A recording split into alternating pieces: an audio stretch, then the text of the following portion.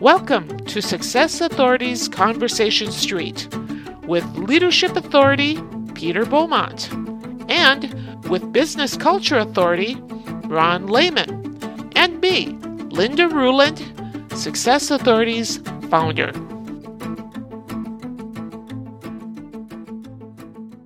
Have you done any research into why there appears to be more stress for leaders now? Or is it just common sense? We kind of know what it is. It really introduces a lot of uncertainty, lack of a predictability, and lack of a progress. So those are the three big psychological factors when it comes to stress. Lack of a control, lack of a predictability, and lack of a progress. Well, we talk about control, but predictability is very difficult to predict how everything's going to go or what's going to happen down the road. With the recession looming, with the bank failures, with strikes, and the labor shortage, leaders have a hard time to predicting what the demand is going to be, how I'm going to get the right staff, and how, what's the revenue be like. It's a lot more difficult for them to predict what's going to happen. Mm-hmm. So there's lack of a predictability. That's a huge, huge psychological stressor. Mm-hmm. And lack of progress. Well, during COVID, the first year of COVID was kind of hard. And the second year, I saw a lot of business, they had the record years. The demand went up and a lot of people had a lot of free money or free cash to spend or spare money to spend. And so their business boomed tremendously. They got record years, record revenues. But now things kind of calmed down last year people with the looming recession, with inflation, people held back their spending. Mm-hmm. So for leaders, boom, they had a high and they had a low. So that's not progress. We call that setback. When you have a big setback like that, that's a huge, huge stressor. There's lack of a progress, lack of a predictability, and lack of a control. Mm-hmm. Those are all piling on. They're all piling on to cause more stress for leaders. That's a right answer. Yeah, thank you. Yeah, that's really right on. Sorry, Ron, go ahead. No, I was just going to say, you mentioned COVID, and I was just having this conversation with someone in the healthcare business about those first weeks of COVID where there was none of those things. We didn't have any, we didn't have control. We didn't have predictability. We didn't have progress as individuals. And it was, the talk of a vaccine or understanding what this was just, it was all so amorphous. And we were both talking about all the things that were talked about in those beginning weeks that were, well, we could try this and we could try this, and we could try this. But what we both kind of came to is now looking back, the progress was really astonishing, historically speaking. To get a vaccine out to all the number of people it did in the amount of time it took is unprecedented. But when we were in the middle of it, there was no sign of anything. And I think that was probably those first few days and weeks when we didn't know what this was very stressful. But in retrospect, looking back, went, oh, okay, well, that happened, but it got taken care of. So here we are. And as the perspective shifts, I think for me, it's important to remember what those early days were like, because, just today I was at the doctor's and even in the hospital, there's people without masks, and we've just kind of got into this place where it's all taken care of now, until you hear that someone got COVID. Yeah. And then my stress level goes up, and right away it's like, oh my God, it's not gone. So you describe that up and down. It's the same thing with an individual. As I feel my stress goes up around COVID, and then it goes back down, and then it goes up. But it's those three things that you just mentioned that just personally, I experienced that. Mm-hmm. Realistically, though, I mean, when we're in status of change, like you mentioned, Ron, with COVID, and there is the need and the calling to innovate, to do things differently. It's very hard, obviously, to do any predictive planning. So it seems to me that that's just part of what life looks like today and going forward. Is it not that we can or should control whether or not we can predict, or is it that we need to look at how we perceive some of these conditions? I certainly think there's that, first understanding what you can control and what you can't, and then focusing on those things you can. And then in terms of predictability, I think, when you talk about innovation, innovation is almost by nature unpredictable. Yeah. So you're sort of embracing the unpredictability. And, one of the things, and I know we've talked about this in the past, but I think one response that leaders sometimes make is to not do anything. It's like, let's wait and see. And then you have others who say, let's, ready, shoot, aim. Let's try stuff. Okay, that didn't work. And, it's fail quickly. Let's try things. Didn't work. Next thing, next thing, next thing. Because I think that then gives you a sense of progress, that you're at least learning and trying things. And it's frustrating when everyone just, let's have another meeting and talk about it, or another discussion of the problem, as opposed to let's try some things. And I think those fast movers, or those leaders that are willing to take some chances and risks, I think they get through it more quickly. But I have no empirical evidence about that. So I just, while you were talking, Ron, really, just made me think. We've talked about the lack of three things: predictability, control, and progress for leaders, which cause stress. I'm wondering what the factors are for employees. Control seems to be one of those. But maybe indecision is one that Ron just brought up. I don't know. What's your thoughts on that, Terry? Is it the same? It's pretty much the same. When leaders don't really have clear idea what's going to happen, they lack predictability, and they cannot communicate clearly to their employees or followers. And that murky communication can be a stressor for the employees because they don't know what's going to happen. There's a lack of predictability for them as well, a lack of progress.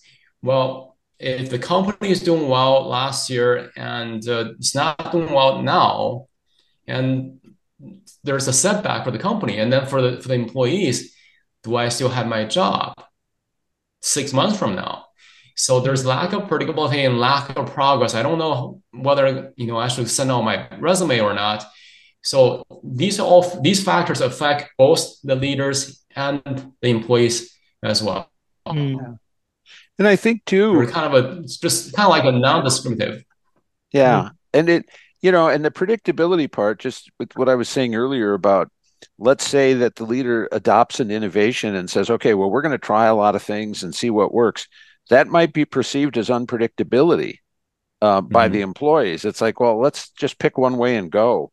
So that has to be framed. As you mentioned, you got to frame that and say, it's going to be predictably unpredictable for a while. And, but it's predictable. We're going to try things and keep and find something that works for us.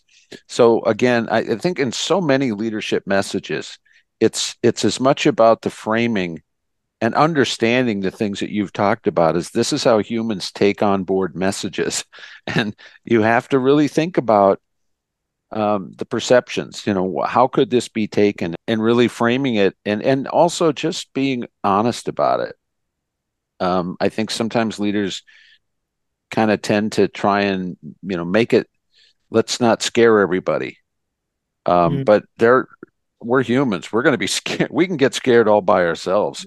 And sometimes even bad news, if you get it, it's easier to deal with than something that you think, well, I think this is really bad, but the leaders are saying, no, don't worry about anything, And so again, this whole framing and communication, everything seems to always come back to that, is that the result of all communication is misunderstanding. So we have to just acknowledge that. And that's, I know that's part of the things you do too, Terry, is just how humans take on board information and make decisions, which I think is fascinating. We are fascinating beings. So just to dovetail on Ron's point, sometimes when leaders don't really know what's going to happen, say 6 months from now, but at least you have a pretty good idea what's going to happen a month from now. At least communicate that to your employees. Even give people that short-term predictability is better than not giving them predictability at all. So just like about reframing, you cannot do this. No one can predict what's going to happen, say 6 months from now, whether more banks will fail or whether the debt ceiling is going to cause some big default, some really chaos. No one can predict that, but at least say, okay, a month from now, the job is secure. We're going to have steady flow of revenues and we're going to be fine. So you kind of narrow down the framework and narrow down the perspective, and that can give the employees a sense of predictability. Yeah. As you were talking, I was thinking about a leader I worked with once, and he felt that he had to always communicate that he was certain, he was confident, and he had the answers. And even when he didn't, and he felt like he could never say, I don't know, or I'm not sure. He had to be always, confident whenever he was speaking to the company or speaking to anyone. But privately, had lots of doubts. And as we're talking, I just think that was a huge source of stress for him, that he had to put on this act almost. And it was afraid of what will people, what will they'll get scared, or what if there isn't this strong, confident person. But eventually he started being more authentic, and just the opposite happened. People leaned into it and said, we'll support you, we'll help you. And just by saying, I'm not sure, I need answers from you all. Because he realized that he had sort of taught his employees to wait for him to come up with the answer. And so they didn't have to think or be creative or whatever it was. And that was a huge shift for him. But I just remember him being very stressed about, kind of having to get up for conversations and meetings and things. And I don't think he did much better thinking when he wasn't so stressed. So ironically, he was so concerned about the message he was going to send, and then he didn't have the answers. When he reduced that stress, he suddenly had more answers. So it was interesting. I spent a year with him just to watch his kind of transition over that. And I would ask everybody here, is that an experience that you run into with leaders, that they feel they have to be perfect, or the strong man or strong woman theory of leadership? Oh yeah, and I've written about it actually in articles, in pieces of articles, because that's what I call self-induced stress, because suddenly you're a leader, and therefore you have to have all the answers. That's what you're. I think I'd like to say that's old style leadership, Ron, and that's what we see. But unfortunately, it's still current, because a lot of the people who think like that are still in those jobs as leaders. But I do see that changing.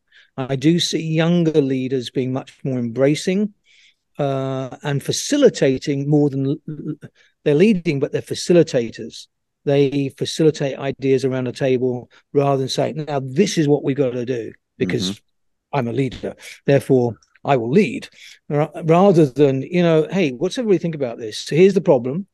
I don't have the solution. I think the combination of that solutions around this table. What does everybody think? I'll make the decision, because that is a leader. Somebody has to make it. It's not a democracy. But what does everybody feel about it? And by the way, when we make the decision, I want your commitment that even if you don't agree with that decision, you're still going to follow it. That's leadership. That's leadership. It's even that sort of, heroic leader thing is coming from history. I read a book that basically said, that Alexander the Great. I mean, that's a pretty good leadership title right there. The Great.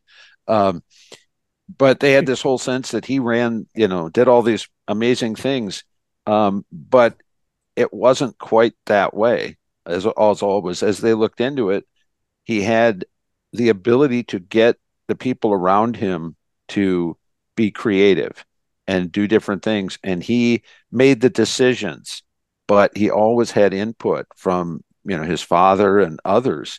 So even that, hallmark of one person who led, created an amazing empire.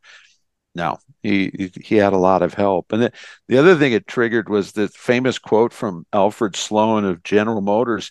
He was having a meeting, and everybody was in agreement about something. And he said at the end, well, I suggest that we end this meeting, and because we're all in agreement, I think we ought to go away and think about this and do more research until we can come back and we have some disagreement.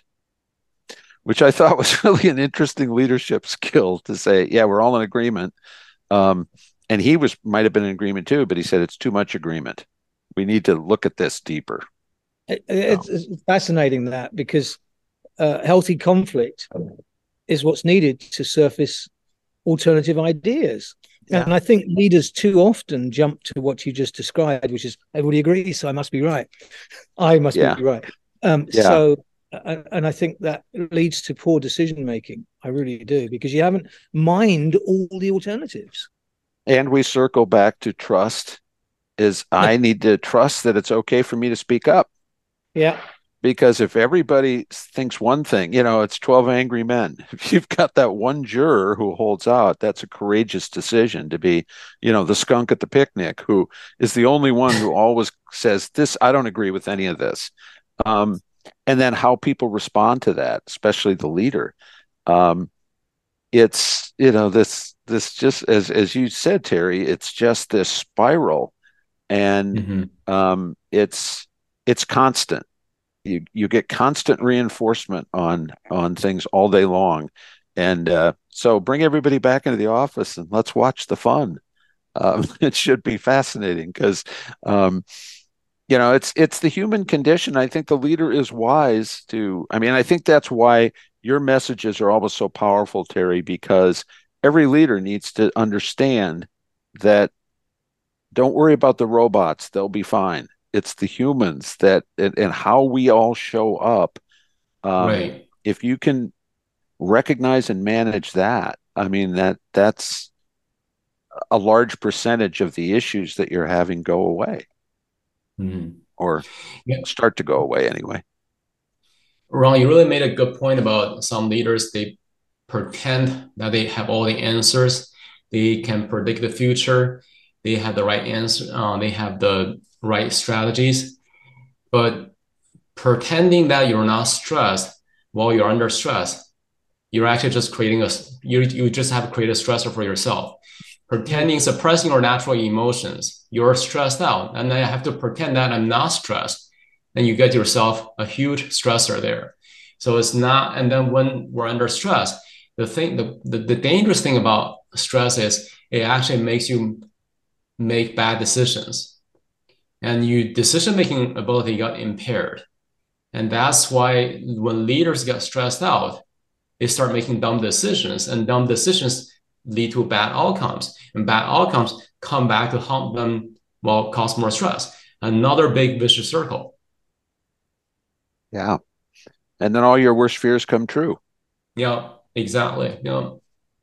And as you alluded to, and this is all in addition to the health issues that come from stress, the physical and issues that come from it. And it's pretty scary reading.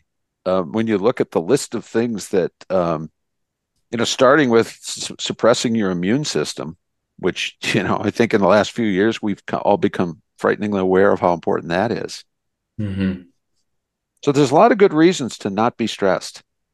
And if only it were that easy.